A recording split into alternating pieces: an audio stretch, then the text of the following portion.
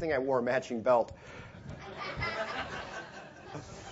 So anyway, there we go.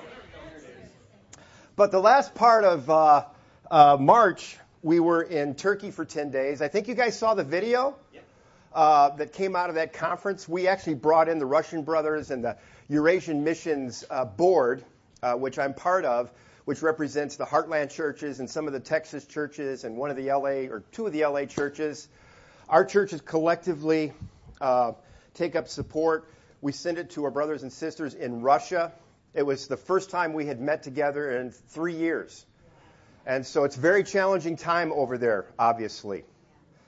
The Russian churches are in a tough situation. And, war is horrible no matter how you slice it and dice it. And, it's just a different environment over there. And so the Russians and the Ukrainians have been trying to forge peace together. And there's obviously a lot of emotions there and things that are going on. And even if the war were to end tomorrow, I just think there's going to be things that we're going to need to be praying for them to continue to work towards unity, because it's not easy. It's not easy. And it's inexplicable, how these things are happening. But the Russian churches remain faithful. There are more people becoming disciples. I think some of it's driven by the intensity of the situation going on over there. Things like this happen, and all of a sudden we get a wake-up call. Like life is pretty serious. I'll be honest with you, and the Johnsons can testify to this as well. If you've been to Russia before, life is a lot more challenging even there than it is here in the United States. Very challenging. And so, but things are moving forward. It was a great time with them. And we are in the process, as you guys are, of collecting special missions. But we spent some time with the Russian brothers over there and just had a great time.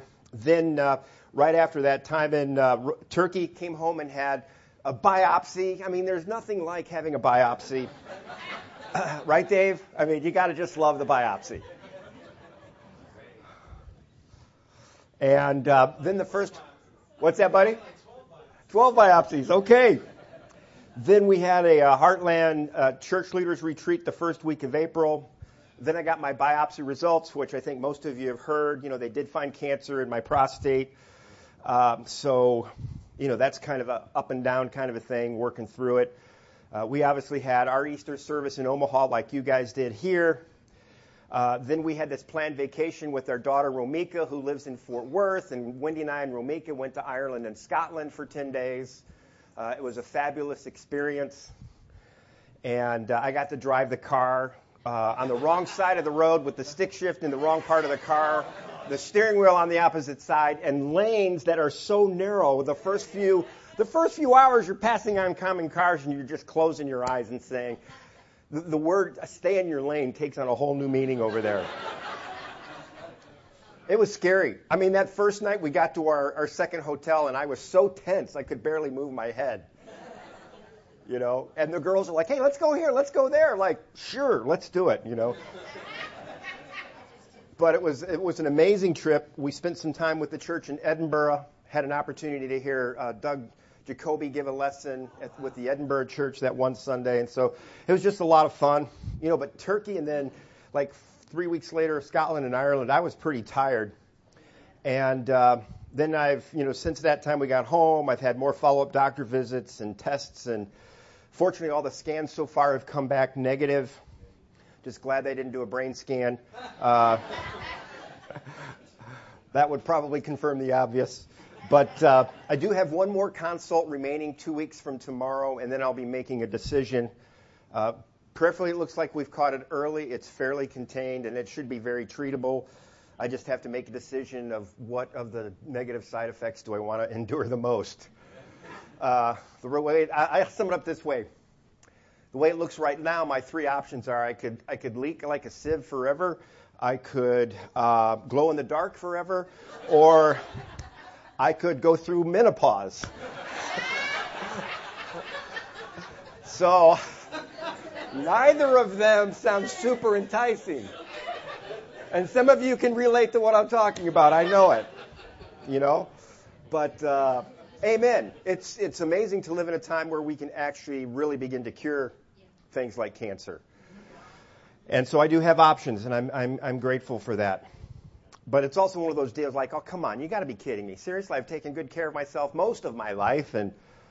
But I also kind of knew this was my future because, I've been having, some issues since I, was 25 after a bad case of strep throat. It's a long, you don't want to hear it. But anyway.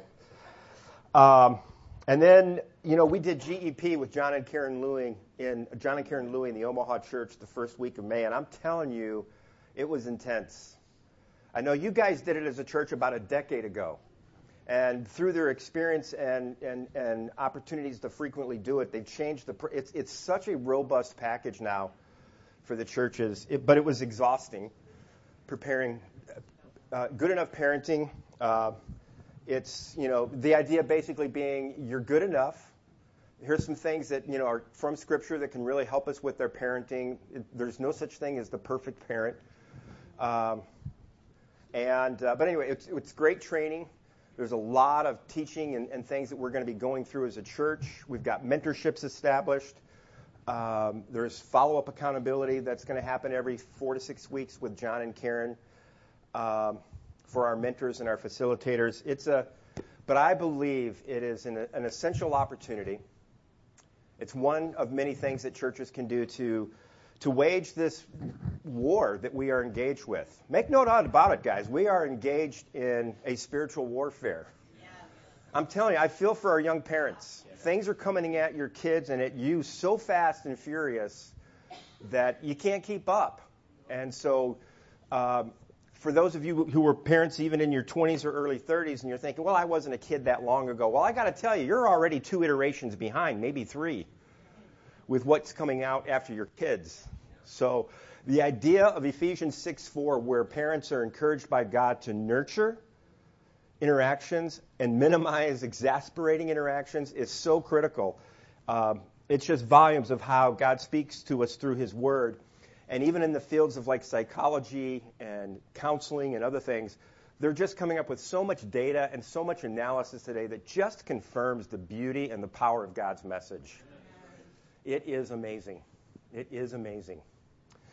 So, Ken and I have talked a little, because you guys went through this a decade ago. I'm starting a conversation with John to see, hey, if you guys wanted to, what can we do to re-embrace and retool ourselves for rolling that out potentially here in Wichita? And I know there's been great things happening here. I'm so comforted and encouraged by you guys. And some of the things that I've just thought of. You've had 3 baptisms in 2023. Jacob and Isaac and Beth. I mean, you can't get more biblical than those names right there. I mean, come on.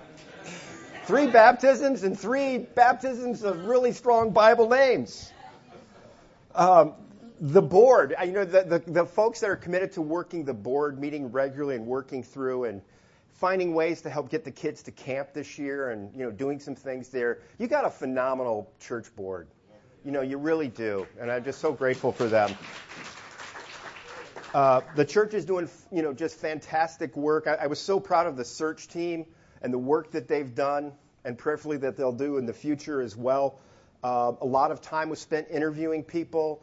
And you guys went through a process of interviewing a couple of candidates. Unfortunately, it didn't work out. But, amen, these are things that you're doing on your own and collectively with each other.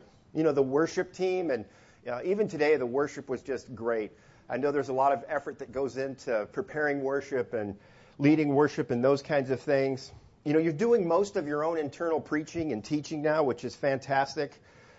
We've talked about earlier on, finding ways to make more time and room for hospitality in our lives and, just to simplify life and keep things going from that perspective. And so not all of these things all the time work as well as we want them to be. But we need to remember we're always good enough. We always need to be striving to be more, not to do more. Notice I didn't say do more, but just be more fulfilled in our relationship with Christ and God as our Father, and with one another as brothers and sisters. So what I want to talk to us about this morning is coming to us from this idea of perseverance. Perseverance. From James chapter 1, verses 2 and 4. And by the way, let me back up a minute. Here is the updated Good Enough Parenting book from John and Karen. And I've also got some extra books that I could, we bought them for Omaha. We would sell them to you guys here in Wichita. It's a much easier version than the first book they came out with. That thing was Karen and David have a copy. It's a thick manual. I mean, you could, if you got a leak in your roof, man, that thing would do a great job of. It was robust. But in James chapter 1, verses 2 and 4, here's what God tells us through the brother of Jesus, James. Did you know James was the brother of Jesus? Okay, good. You still got to listen to the rest of my speech. In James chapter 1, verses 2 and 4, consider it pure joy, my brothers and sisters, that whenever you face trials of many kinds, because you know that the testing of your faith produces perseverance. Let perseverance finish its work so that you may be mature and complete, not lacking anything. So hopefully you've got your swords open, and you can look at this passage yourself, either in your paper Bible or your phone Bible. But I want you to just look at this passage and read over it yourself for about a minute. Just dwell on it.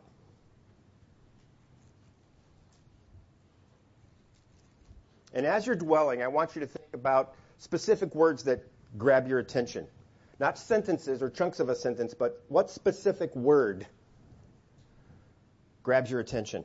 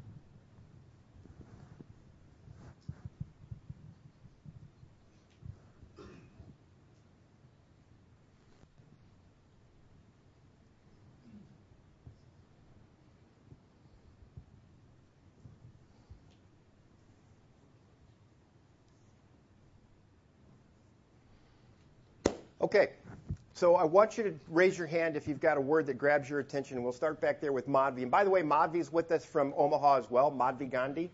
She's sitting. Oh, Madhvi Bardman. I'm sorry. Madhvi got married a few years ago. And anyway, Madhvi. Endurance, it really jumped out at me. It's written twice in this scripture, and then I Googled what endurance is, and it's just like getting through the trial without compromising or wavering. So, like, you're going to go through these trials, and then eventually you'll get to a point where you're not going to compromise or waver. Awesome. Okay, you've been reading my notes. Endurance. Let's go back here with Muffin. Let. Awesome. Dave? Joy. Joy. Is your name Dave? Mike. Yeah. I had 4 letters right. Yeah, that's right. Pure joy. That's right. Link? Complete. Sharisa? Perfect. Ken? What stuck out to me was joy and trials were in the same sentence. Joy and trials, like a sandwich. AC? Testing. Testy? Testing. Testing. Excellent. Joey?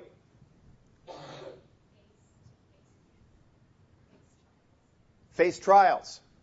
Absolutely. Mark? Not sure. Sorry? Not sure. Mature. Karen? Many kinds. Heather? Whenever. Anybody else? Back here. Troubles. And what was the other one? Opportunity. Great, thank you. What was your name? James. Thank you, James. Yes. Full effect. Nice. What was your name? Amy. Great. One more. Lewis. I just It's in the middle. I bet there's a reason it's in the middle. Exactly. I mean, you guys nailed all the key words of this particular text. You know, I wrote down consider. I wrote down pure. I wrote down joy, trials, temptations, testing, perseverance twice, mature, complete, not lacking. So if you think about this particular 2-verse text, what's the primary encouragement for us here? And if you know the book of James very well, within the greater context of James's book, what's the primary encouragement for us? Which is with the word expressed as how? Perseverance, which is not to give up. Perseverance. Perseverance. It's so important for us to remember this idea of perseverance. I got a home. Okay, I started it bad. I'm sorry, but that's why we sing that song, right? We're persevering. We all have persevered over different things in our life, right? You're persevering through something right now. Perseverance is a good thing. So let me ask you this question. What does perseverance do for us? Strengthens us. What else? Builds character. What else? Matures us. What else? Completes. What else does perseverance do? Sorry? Bakeries? Victories. Awesome. I'm thinking muffins, pies, cakes. What's going on, Lewis? Victories. Yeah. Perseverance brings victories. Yeah. If it's worth doing, it's worth doing what? Right or well. I'm sorry. It changes our thinking. Changes and how? Because as you persevere, you realize, okay, wait a minute, I was able to handle that. Amen. And it changes the way that you think about trials. Amen. Absolutely. So let me ask you this question. Oh, Mary. No, not Mary. Christy. Refines our character. Yeah, absolutely. So stand up if you've been a disciple since the 1970s. Since the 1970s. Since the 1970s. That's perseverance right there.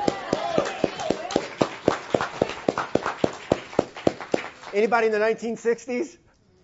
Okay. Nothing wrong with that. 1980s. Stand up if you've been a disciple since the 1980s. Yeah. Stand up if you've been a disciple since the 1990s. Come on.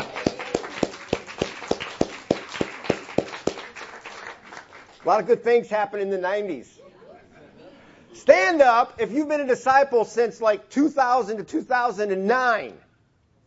Who became a disciple in that time period? 2000 to 2009. All right.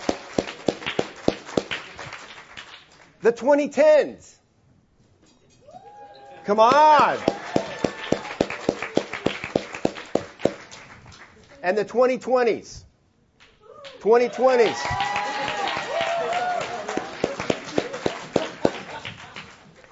That's perseverance. There were a lot of opportunities along the way for each of us to walk away.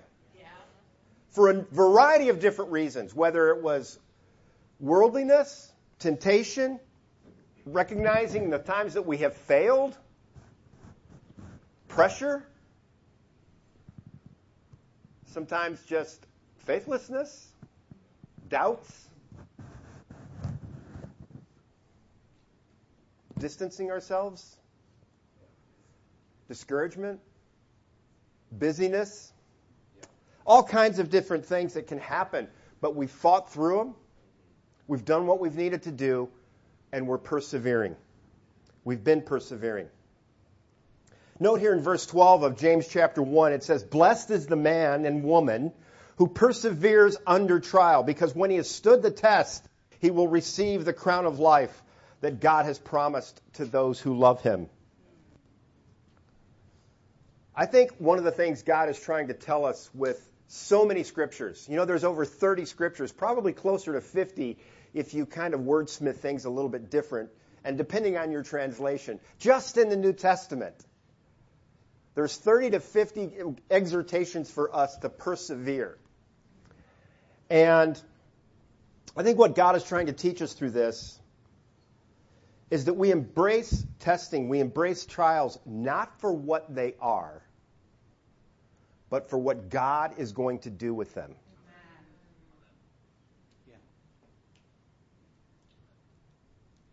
Let me say that again. We don't embrace trials and testing and even temptations for what they are, but we embrace them for what God is going to do with them.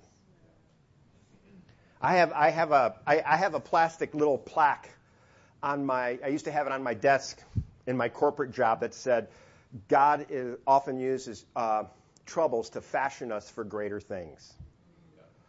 It was one of those $1 things that my son bought me in second grade one year when they had the Christmas thing for their parents where the kids could buy dollar Christmas. You know what I'm talking about. Yeah. And a lot of times I remember in my work days looking at that little plaque on my desk and reminding myself how true that was. I want to think that my son had this brilliant mind in the second grade, but I'm sure his mom was a big influence with that particular purchase. But it's true. Trials and troubles that we go through are tools which God uses to fashion us for greater things. In Acts 14:22, when Paul is commencing his first missionary journey, and I can't remember what church he's with there. I think he was on his way to Lystra or Derby, not the Derby in Kansas, but the one back in Palestine. And he says, we must go through many hardships to enter through the kingdom of God. And he's talking about people with day in and day out struggles who were coming to faith in Jesus Christ, who were walking away from their strict Judaistic lifestyle, or they're walking away from their hardcore paganistic approach to life.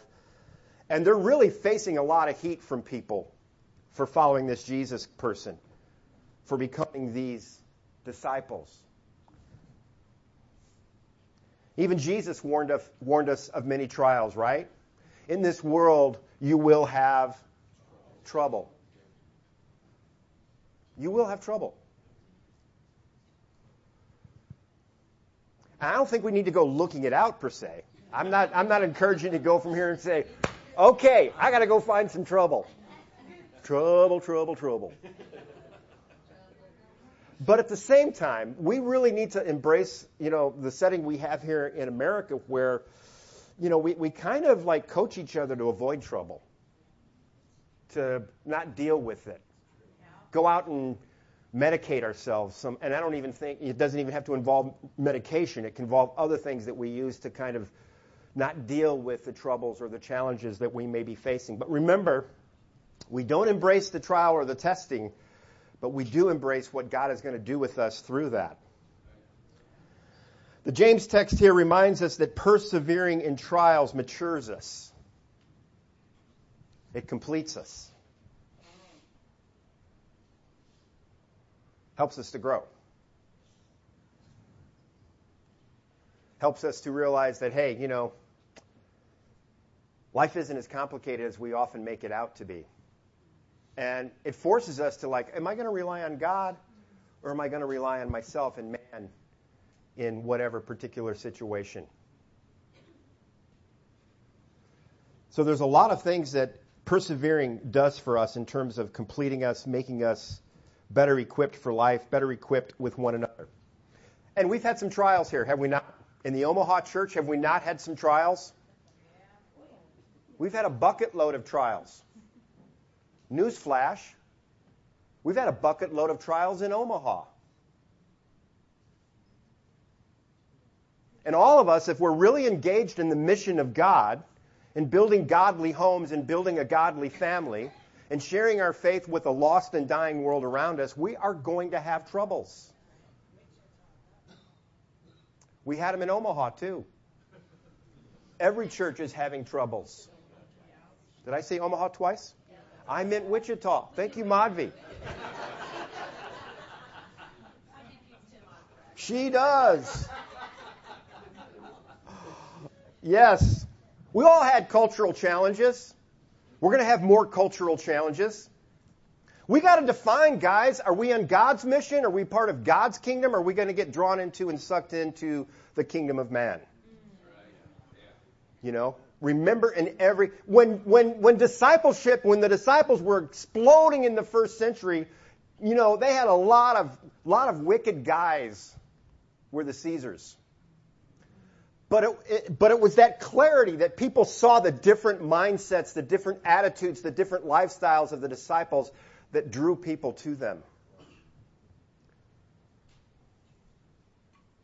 Not that they lived separatist lifestyles, but they just lived under the direction of their Heavenly Father. The idea of love and what love actually... And even in the first century church, I mean, we read about a lot of problems that happened in the first century church. Except for 2 letters, every letter that Paul wrote had to address a specific problem or a challenge or a trial in every given city. Yeah. Guess what? We're family, whether we like it or not. We are now members of God's household. We are brothers and sisters. So take even your own biological family and raise your hand or stand up and sing loudly. If your family, and in your family today and in your family in the past, you never had any problems, struggles, or trials, stand up and sing out loud. I don't know what you're going to sing, but sing whatever you want. I didn't think so. I didn't think so, right? But they're still our family.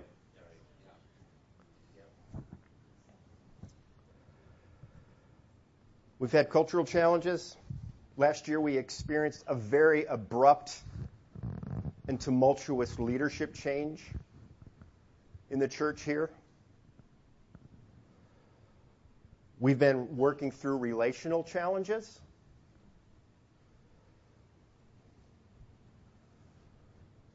We've obviously been struggling through hiring challenges.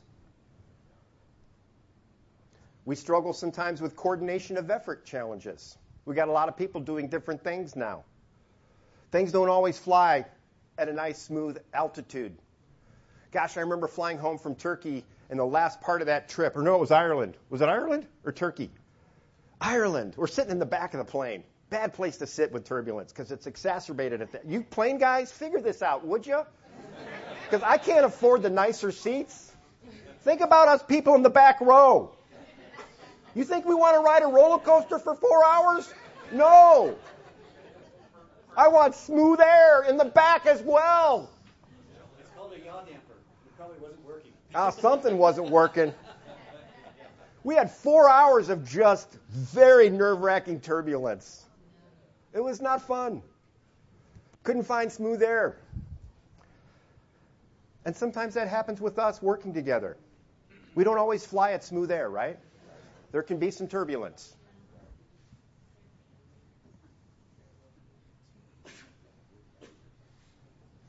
And that's okay. Consider it pure joy. Don't keep a record of wrong. Consider it pure joy. Okay, God, what are you trying to teach me? Do I need to learn how to be patient? Is this a test of me being loving? You know? Is this brother or sister need some help, some encouragement? I don't know. Trials and tests have a way of helping us focus on what is the end goal. Again, trouble comes my way. A little better. It's still in the C range, though. You get a B+. You were, yep. It's important that we use these times to clean off and clean out the trivial. And that we adjust as needed. ADJUST, adjust. You know, it's going to be a while before we find additional candidates, but we don't need to rely on that. You guys have the ability, you have the knowledge, you are equipped, you are thoroughly loved, you are empowered to do God's will together as you have been doing. Amen. Now, has the air always been smooth? Nope. Will the air always be smooth going forward? No. It will not. It will not. But you are equipped. You are good enough. And by the way, there's a lot of churches looking for full-time help. You need to be praying about that for here. If you know people who know people who know people whose Uncle John, who had a friend Barney, who had a sister Doris, network, network. Please. But I think going forward, it's time we started shoring up a few things. We haven't put a whole lot of structure in place, just kind of thinking we would fill the role probably by April or May of this year. Well, guess what? We're through that. And so we didn't jump into organizing a bunch of structure because we were going to be like, okay, let's let the church work together with whoever the new hires are going to be, and we'll put it. Well, that's not going to happen right away. So we kind of need to take a step back and do some retooling and refocusing, and we're going to do that. We'll figure it out, and it's going to be great, just like it's already been great. This is God's church. This is Christ's church. This is the body. You are the body of Christ, right? Amen. In October of last year, I did a lesson. I'm sure you remember it wholeheartedly. In fact, you could probably give it to me right now. You could stand up and verbally share it. But the lesson was called, When Has the Impossible Ever Stopped God? And I read a quote within that from this outfit called the Institute for the Future. There's actually an institute, part of Stanford University, called the Institute for the Future. And apparently, these future institutes are popping up in a lot of universities today. And you know what they're doing? They're trying to help young people learn how to plan and think ahead. Don't just live in the moment or necessarily stuck in the past. How do you plan for the future? Because one of the things that comes out of the Institute's data and their research is that people who don't think about the future are less engaged with society. They save less for retirement. They make poor health decisions. They procrastinate more. They have a harder time resisting temptation. They care less about long-term challenges, and they're more likely to drop out of school or be arrested. And there's a longer list associated with this as well. I thought that was enough.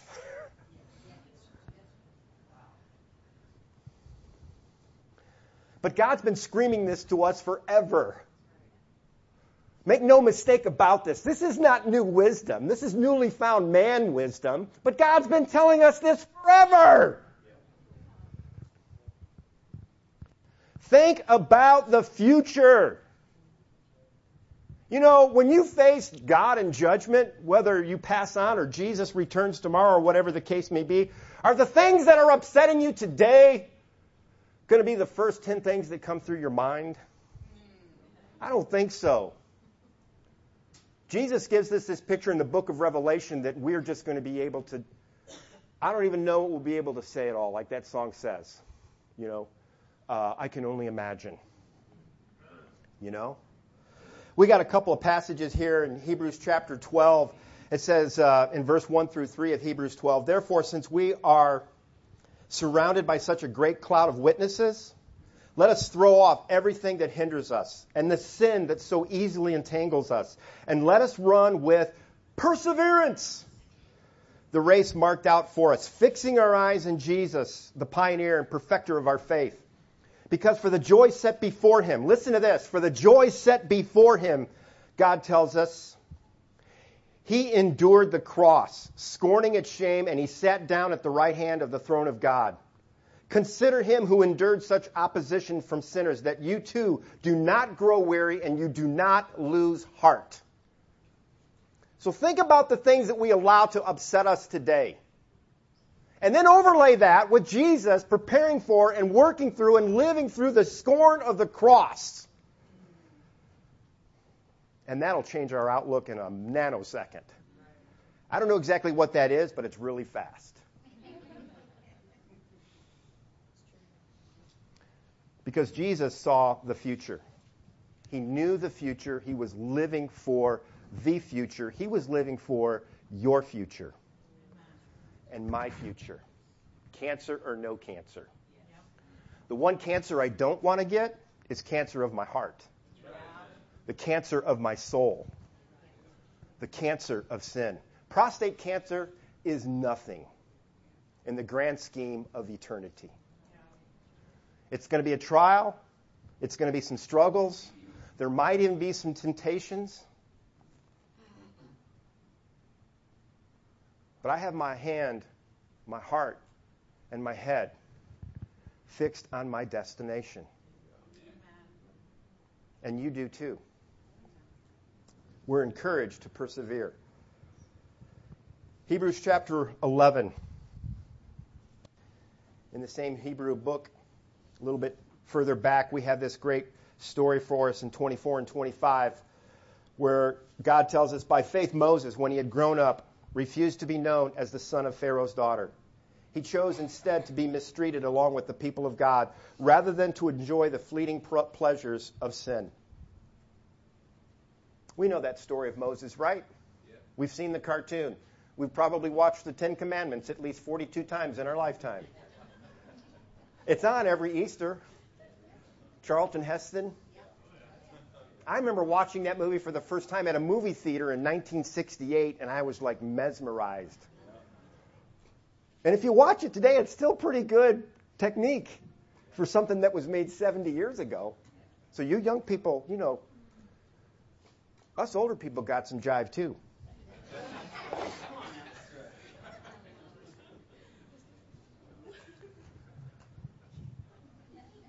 So here's my encouragement for us, guys. Keep it going, Wichita.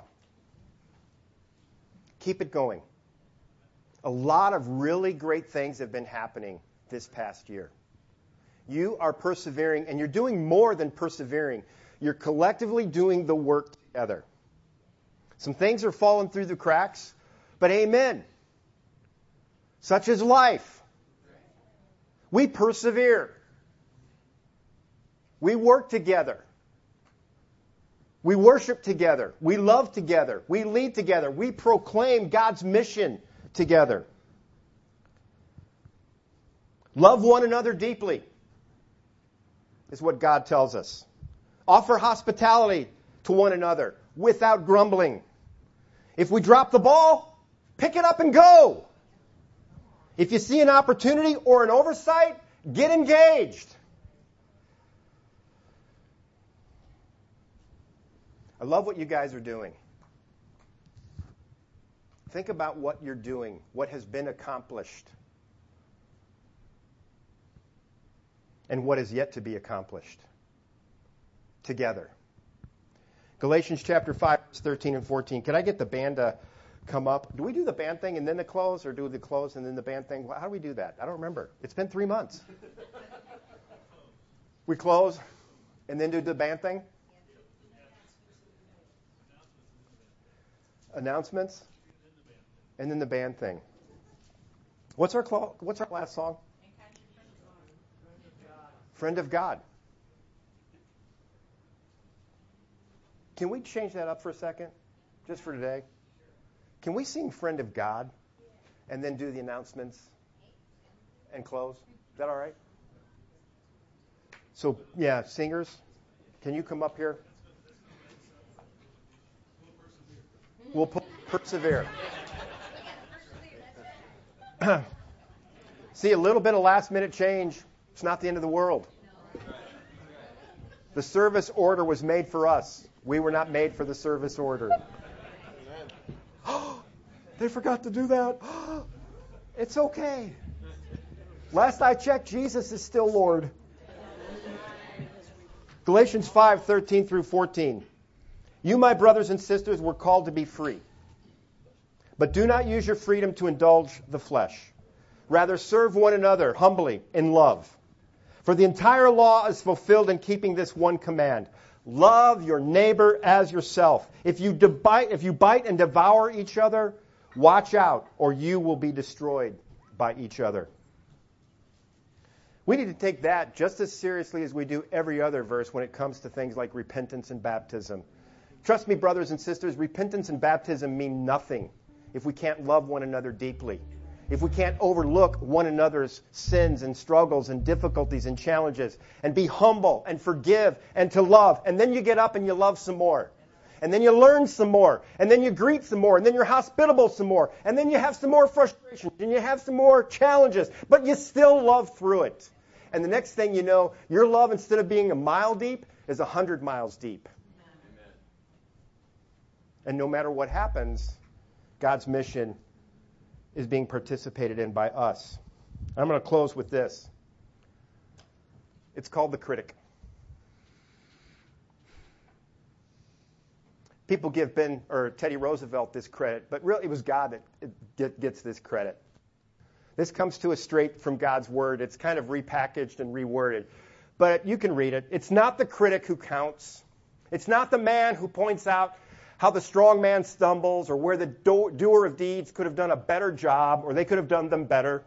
The credit belongs to the man who is actually in the arena, whose face is marred by dust and sweat and blood, who strives valiantly, who errs, who comes short again and again because there is no effort without error or shortcoming, but who does actually strive to do the deeds, who knows great enthusiasms, the great devotions, who spends himself in a worthy cause, who at best knows in the end the triumph of high achievement, and who at the worst, if he fails, at least fails while daring greatly, so that his place shall never be with those cold and timid souls who neither know victory nor defeat. Keep it going, Wichita. Keep it going. Because we are friends of God. Amen. Amen.